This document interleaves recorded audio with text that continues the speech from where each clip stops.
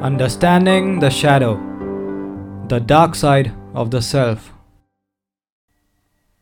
The only devils in the world are those running around in our hearts. That is where the battle should be fought. Gandhi. On some level or the other, we are all aware of the terrible things that happen in the world. When we watch news or read newspapers, we see so many stories of theft, violence, corruption, and prejudice every single day. Only a naive person would believe that the world is completely kind and harmless. Needless to say that for most of us, these acts of savagery are nothing more than spicy headlines to pass our time with. Others prefer to simply be ignorant of such incidents, feeling that it has nothing to do with them. And while some tend to empathize with the victims of such acts, and maybe even do something about it, there is one thing that probably no one ever does. Nobody likes to empathize with the victimizers, the sinners, the doers of evil. In fact, if you notice carefully, even the stories are always one-sided, and we never get to hear the side of the terrorist, the murderer, the rapist, or the corrupt politician. We always assume that such people are simply evil, and in our mind, evil must only be punished and gotten rid of, never heard, acknowledged, or given any space to breathe. But here is something that I find very interesting. If humans are capable of so much darkness, which is quite evident when we look at the world, then why do we see no trace of it in ourselves? Is it because we don't have any potential for it? Or is it because we are very good at hiding it from everyone? Maybe even from ourselves? Think about it. Is it really wise to believe that we are immune from corruption, from prejudice, from doing anything criminal, inhuman, or unjust, when it is plainly evident that so many members of our own species are capable of such behaviors? Why is it so that most of us would rather be nice, harmless, moral, and rational than be rude, aggressive, corrupt, and stupid, when all of these aspects are equally human? In this episode, we will see how our incessant efforts to be good in front of others blinds us from our own dark nature. We will see how there is an inner psychological war that is being waged within us, a war between our good and evil, conscious and unconscious selves, and how greatly it affects our well-being. Since it is universally believed that man is merely what his consciousness knows of itself, he regards himself as harmless, and so adds stupidity to iniquity. He does not deny that terrible things have happened, and still go on happening, but it is always the others who do them. Carl Gustav Jung. Before we understand how we develop our dark natures, let's start from the very beginning. Now when we come to this planet, we are completely innocent and vulnerable. As little babies, we are completely at the mercy of our environment. We have absolutely no skill to survive on our own. In fact, we are so fragile and vulnerable that the people around us have to mold their entire way of living in order to cater to our needs. But this monarchy cannot go on forever. After we are developed beyond a certain point, we become sensitive enough to realize that not all our behaviors are rewarded the same. For instance, if we pee in our pants or shout at an adult, we may get scolded, or perhaps our parents refuse to buy us the toy we want. If we get good grades at school, our parents become very happy and take us to an amusement park and so on. We realize soon enough that if we are to be rewarded more by the people around us, then we can't let ourselves express freely without any restraints. We have to learn to exert some control over our bodies and minds to be in a more rewarding and less painful relationship with those around us. In short, we have to seek certain things and avoid certain things. Now this may look trivial, but this process of learning to control and manipulate our behavior in order to please those around us is actually our education in survival. The adults around us are unconsciously teaching us how to survive in our particular culture. Over time, we learn that certain aspects of us are rewarded more in our surroundings, while certain other aspects are punished and shunned. As a result, this mechanism of reward and punishment gradually shapes and transforms our psyche, and we become more and more accustomed to acting out the aspects of ourselves that are rewarded. To give you an example, imagine a girl born in a very traditional Muslim household.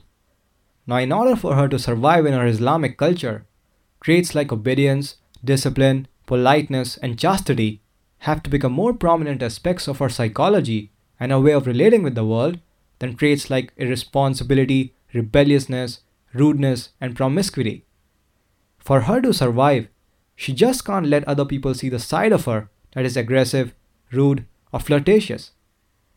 This exclusive identification with certain aspects of ourselves that are conducive to our survival gives rise to what is known as an ego.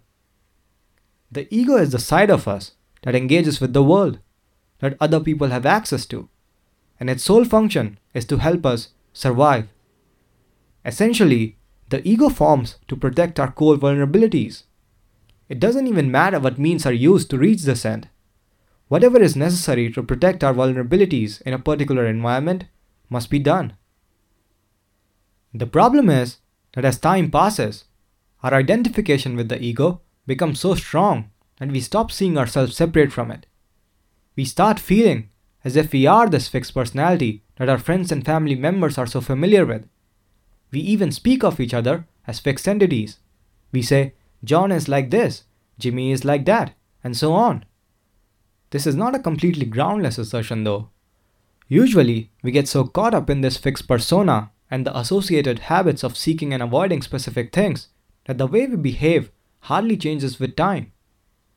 The problem, of course, is that we forget that this person that we think we are is in truth a psychological construct that originally developed to ensure our survival in the social circumstances that we were raised in. The ego is therefore a very refined and limited version of ourselves that has resulted from a great deal of censorship that we have gone through over the years. This is why in religious terminology it is also known as the lower self. Based on what is considered good and socially acceptable in the minds of those around us, we constantly inspect, edit, and censor our behaviors without realizing it, presenting only a very refined version of ourselves to the world. And while this works to protect us from other people, it ends up suppressing many aspects of us that are originally present when we are little kids. This is why Swiss psychologist Carl Gustav Jung used to say, I'd rather be whole than be good. Also think about it, if you are someone who genuinely believes himself or herself to be a good person, are you really a good person if you're good only because you're afraid of being bad? Are you really a good person if you don't have any choice but to be good? In order to survive and be safe, we end up in a constant struggle to be perceived as good and not bad. The ego is therefore a very crippled way to live. In order to protect ourselves from others, we have to imprison ourselves behind the bars of a fixed personality. Interestingly, the ego is not the only side to us. One of the great discoveries in psychology is that the ego, or what we usually mean when we say me, is not the sole authority in our lives. Ego also has a dark twin brother which exerts great influence on our lives from underneath our awareness. Swiss psychologist Carl Gustav Jung named it the shadow, which in case you haven't noticed is the true subject of this episode. So without further ado, let's take a deeper look at what exactly the shadow is and why it even exists. Imagine that this rectangle is you, the complete you, with all your potentialities.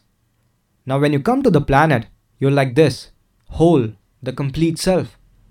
There's no manipulation or deception going on here. You're completely innocent and vulnerable at this point. But in order to survive in your particular society, you have to learn to play by its rules.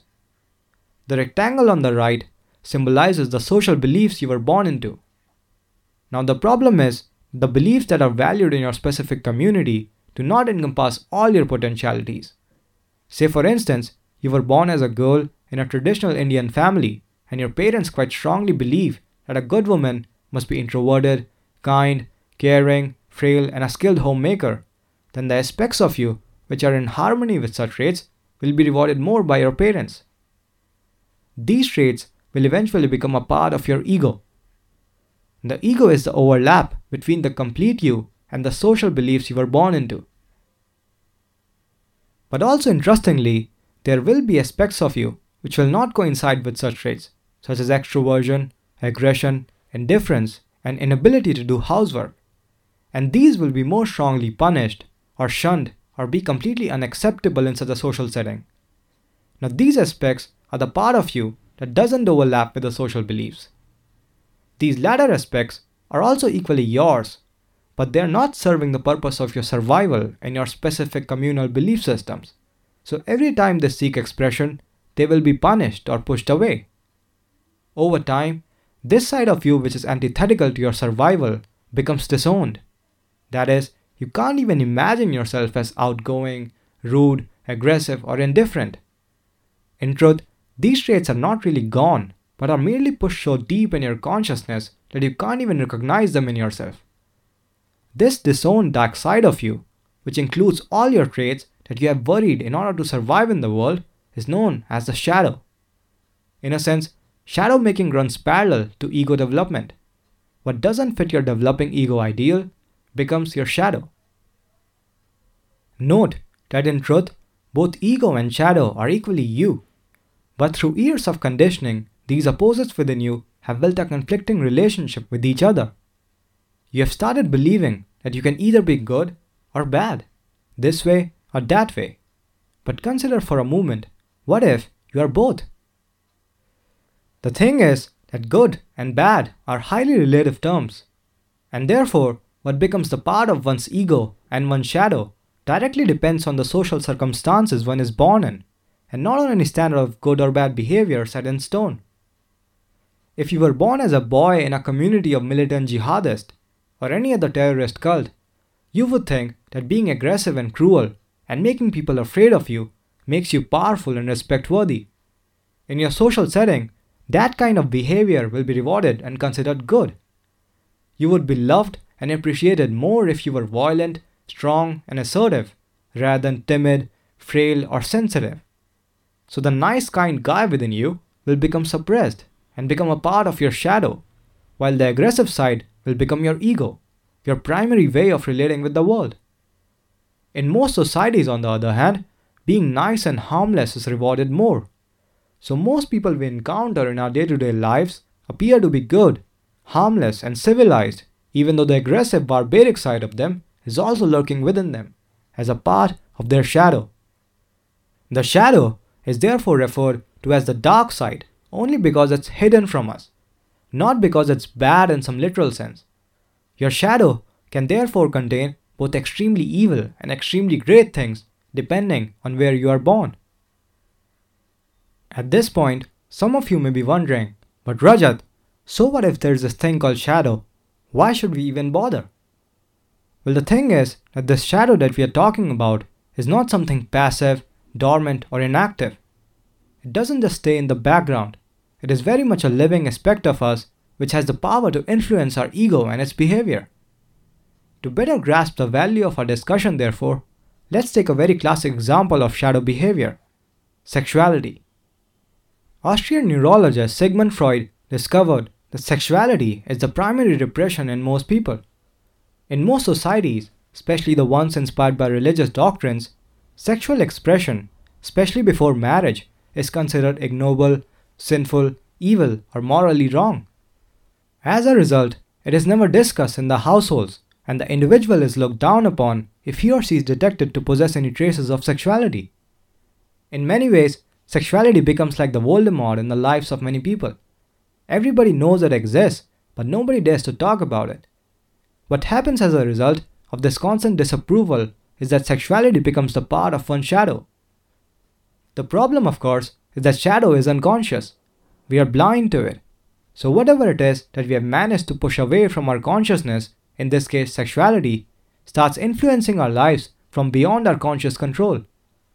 Now every time the individual is confronted with situations where this aspect of himself needs to emerge, his or her behavior will become crippled, distorted, or simply weird, and he or she will not even know why the hell they are behaving so artificially.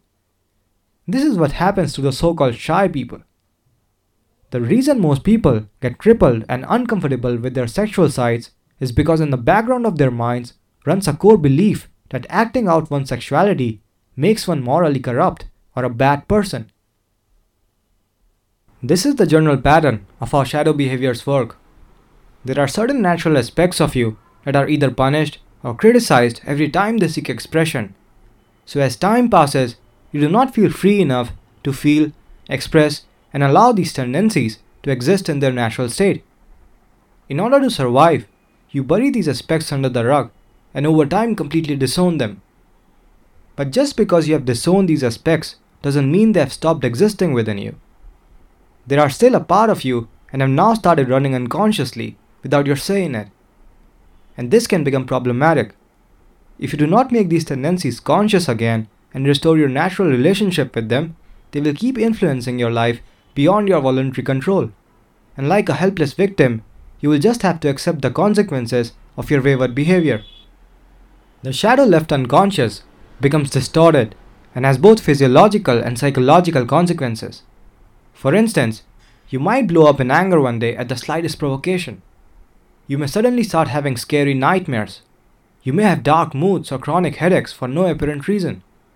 You end up destroying years of relationship over a silly thing. You stop having any creative ideas. You're low in energy all the time. You very easily get sick. You're very easily frustrated. You think of yourself as nice and harmless, but one day end up being dangerously violent and so on. Unless you integrate your shadow back with your ego, your shadow will keep having an unpredictable yet powerful influence over your life. And because you're not even aware of its existence, you are completely defenseless against it, which makes it even more important to learn about it. The gist of it all is that in order to resolve this internal split, you ultimately have to come to a realization that you're not just good, but also bad. Terribly bad. And there's just no way around it. Carl Jung even used to go so far as to say that we are all potential criminals, and the only reason most of us haven't done anything criminal or inhuman is because we never found ourselves in the right kind of circumstances. Most of us are not aware of this darkness inside, not because it is not present, but because the thought of acknowledging all these devilish tendencies inside of us is intolerable for most of us. Nobody wants to bear the guilt and shame that comes from accepting the fact that we are equally as bad as we are good. It is easy instead to project all the evil tendencies on some criminal group and wash our hands in innocence.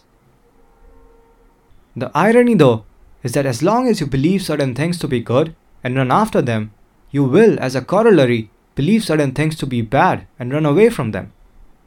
As long as you lean strongly towards any one side, you will by default end up in a conflicting relationship with the other side.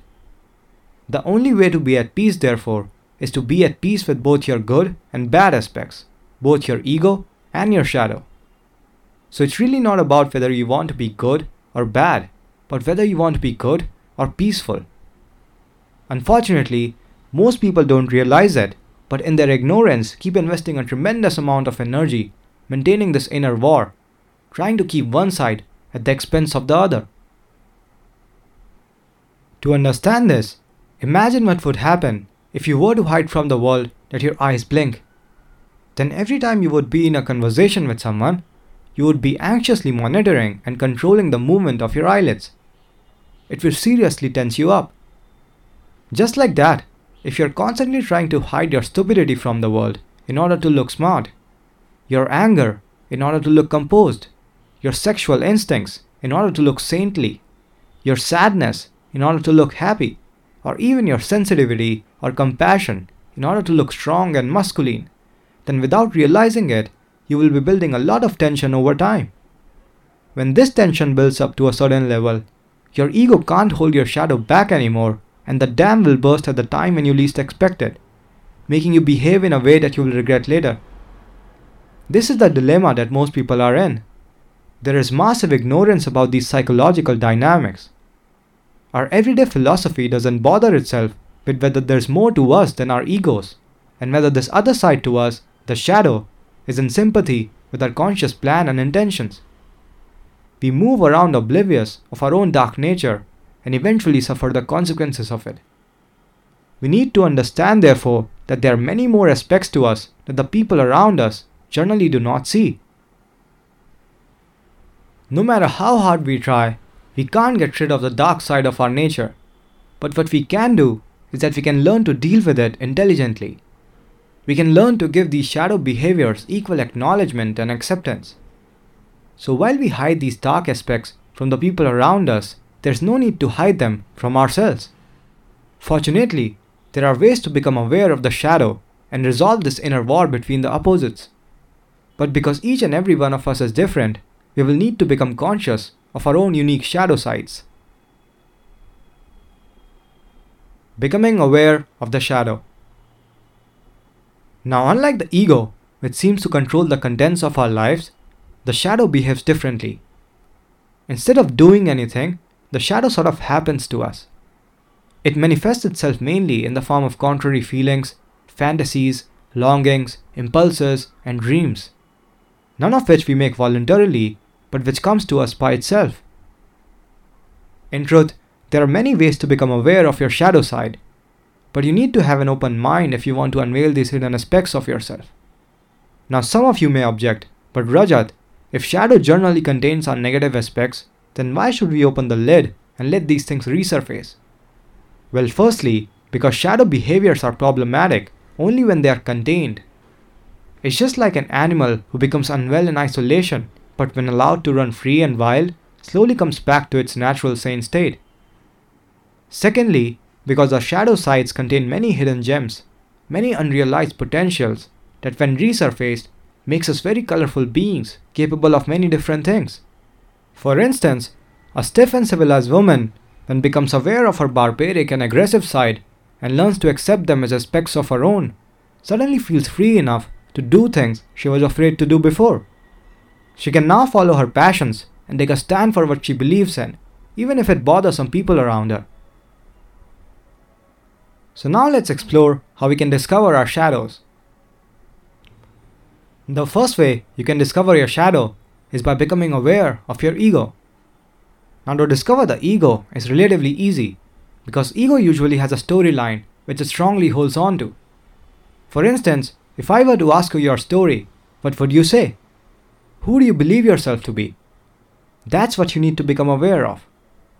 You may tell me, Rajat, I'm John. I live in this or that town with my parents. I think I'm pretty clever. I like to do what I do with a certain perfection. Currently, I'm working in an online startup which I founded with a friend. I'm quite extroverted and very good with people. I'm also single at the moment and I like it that way, although I don't find it hard to find someone. Like this example, you probably believe yourself to be the main character of a story who has certain traits. In the example I just described, John believes himself to be ambitious, perfectionist, smart, extroverted, and sexually attractive. Now, for John to discover his shadow, all he has to do is to flip these traits and find their opposites.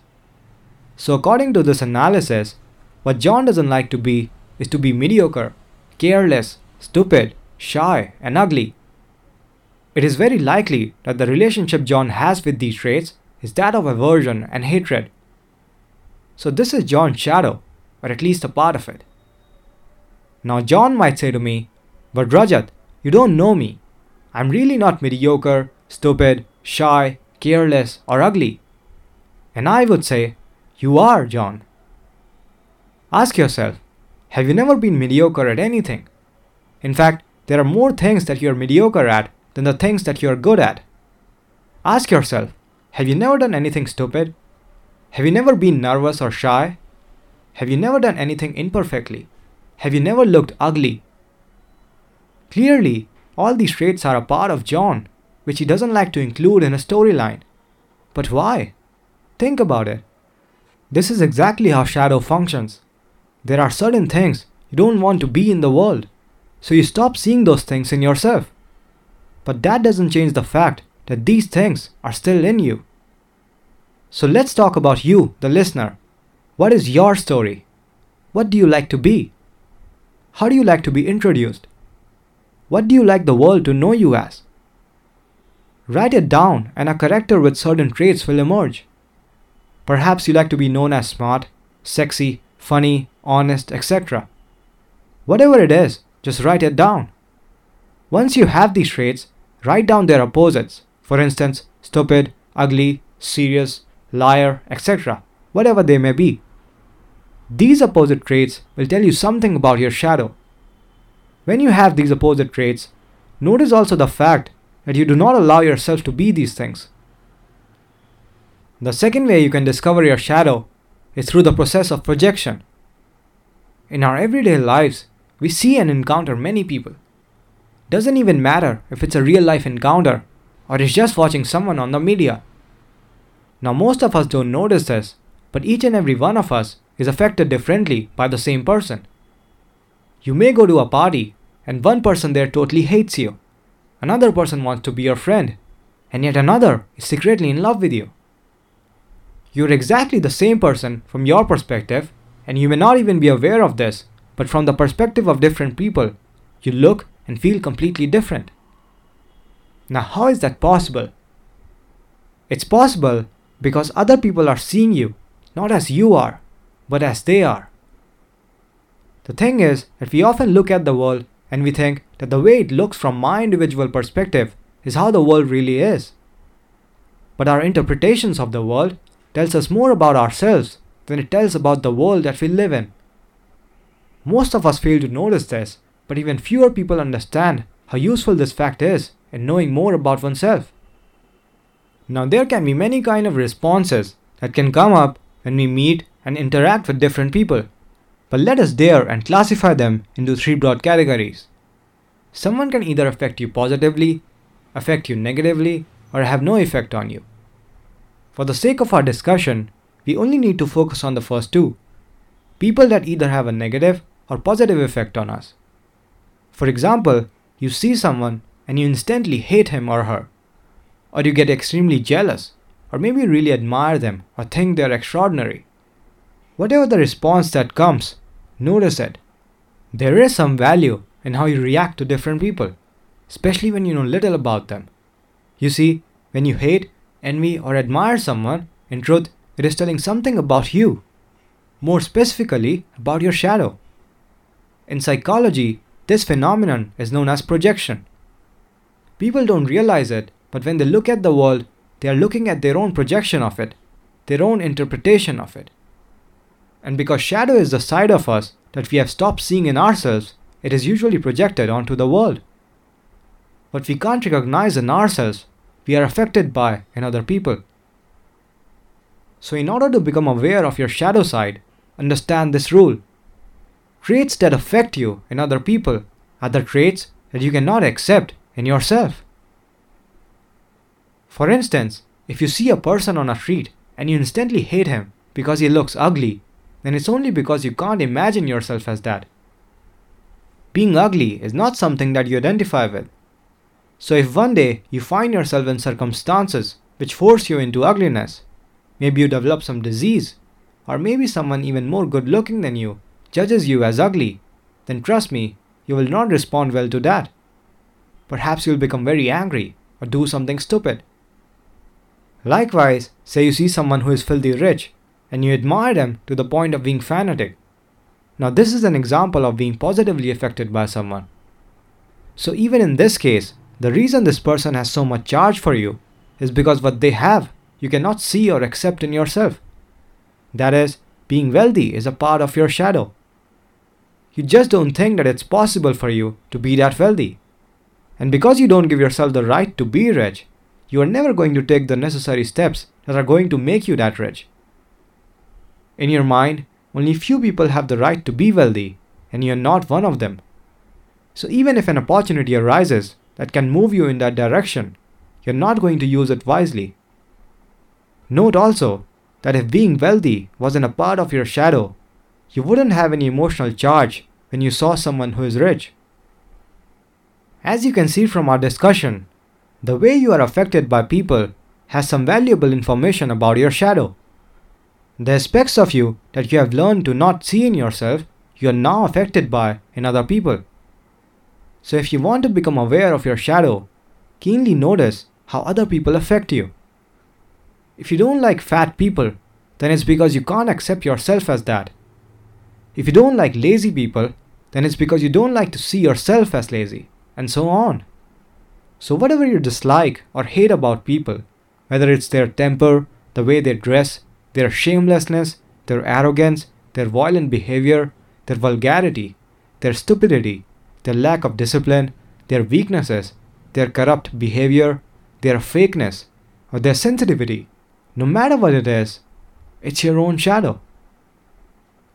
And just like that, whatever you admire in others, their romanticism, their freedom, their creativity, their confidence, their cleverness, their wisdom, and so on, all of these aspects are also traits that you are not able to recognize in yourself, even though they are very much present in you. This is also your shadow. The thing is that if these traits were not a part of your shadow, they would not have any effect on you. The only reason they have an effect on you, whether it's positive or negative, is because they are telling you something about yourself. In most cases, the shadow speaks indirectly through conflicts and distortions in relationships. It reveals itself when we engage with the world. Therefore, for most people, it can only be encountered and studied through interactions with other people. So in order to become aware of your own unique shadow, have a keen eye on what affects you in other people. Keep careful note of these things. This is a very good way of becoming aware of your shadow. Also notice the fact that the same person might have different effect on you as compared to someone else. For instance, you may be affected by someone's arrogance, while your friend might not even notice it in that same person. Reintegrating your shadow. Now that you have some idea of how to become aware of your shadow, let's conclude this episode by understanding how we can reintegrate the shadow and retain our wholeness. But why is that important, you may ask? Well, like we discussed earlier, as long as things remain buried and hidden within you, they will be projected onto other people and have an unpredictable effect on your relationships. If, say, you hate to look ugly, you will unconsciously push people away who fit that criteria in your head. If you don't like to have a temper, you will unknowingly judge people with a temper or get in heated arguments the moment someone becomes angry at you. If you hate being a liar, you will harshly criticize people if you find them lying. So whatever it is that you have disowned in yourself in order to survive, you're going to project that onto other people. I hope you see now that if you want to improve the quality of your life, you need to become conscious of your own shadow. You already know now how to become aware of your shadow aspects. But remember that it takes some time to accept these shadow traits as your own. This is what I mean when I say reintegration. Note that right now, you only identify yourself with your ego, and the shadow, which is equally you, is projected onto other people. For instance, if you don't like people who are arrogant, then it's because you don't see yourself as arrogant, and you don't see yourself as arrogant because arrogance is the part of your shadow. So the moment you get in touch with your own arrogance, you will cease being affected by or making a big deal about someone else's arrogance. This is when you have successfully reintegrated a shadow aspect. The more you do this with different shadow aspects, the more your relationships with people will improve, and the more you will be at ease in the presence of different kinds of people. So how do we do this? Once you have some idea of your shadow aspects from the exercises that we talked about earlier, you need to learn how to see these traits in yourself. Now there are two good ways you can do this. First is through contemplation. If there's a shadow trait that you have discovered using the exercise that we talked about, you can then ask yourself these questions. Have I ever demonstrated this behavior in the past? Am I demonstrating this behavior currently in my life? Under different circumstances, am I capable of demonstrating this behavior? For instance, if you hate being a bully or you cannot recognize yourself as that, then ask yourself, have you never been a bully in your entire life? If you were born in different social circumstances with different set of beliefs, could you not have become a bully yourself? Now there can be things which can be very difficult for you to accept. For example, if you totally hate someone who has killed a person or cannot really identify yourself as that, then ask yourself again, have you never killed anything in your life? If you were born on the street and raised in some really bad influence, could you not have easily become a murderer yourself? Just like these, no matter what comes up that you can't see yourself as, ask yourself whether you have never exhibited that trait or a version of it in your life.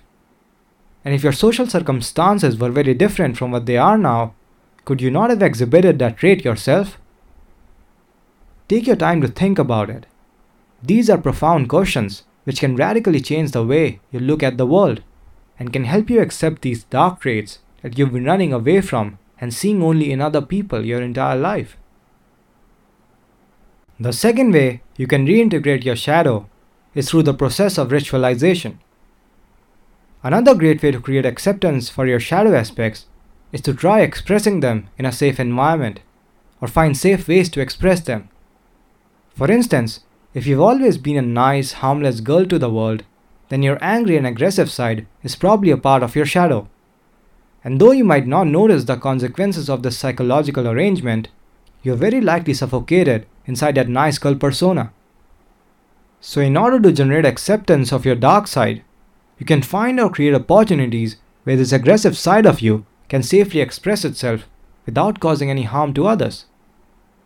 For example, you can join martial arts classes, enroll in some adventure sports, or join the gym.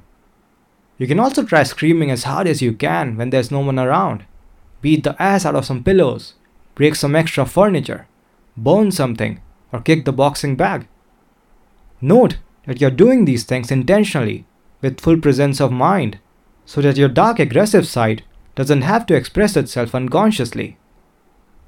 To diffuse the dark side of one's nature is to store up or accumulate the darkness. This is later expressed as a black mood, a psychosomatic illness, or unconsciously inspired accidents. So we are instead taking things in our own hands and playing with our shadow aspects safely. Be as creative as you can and use your imagination to express your dark side. This is the method of ritualization. In this method, you are intentionally giving expression to your shadow aspects without causing any harm to anyone else.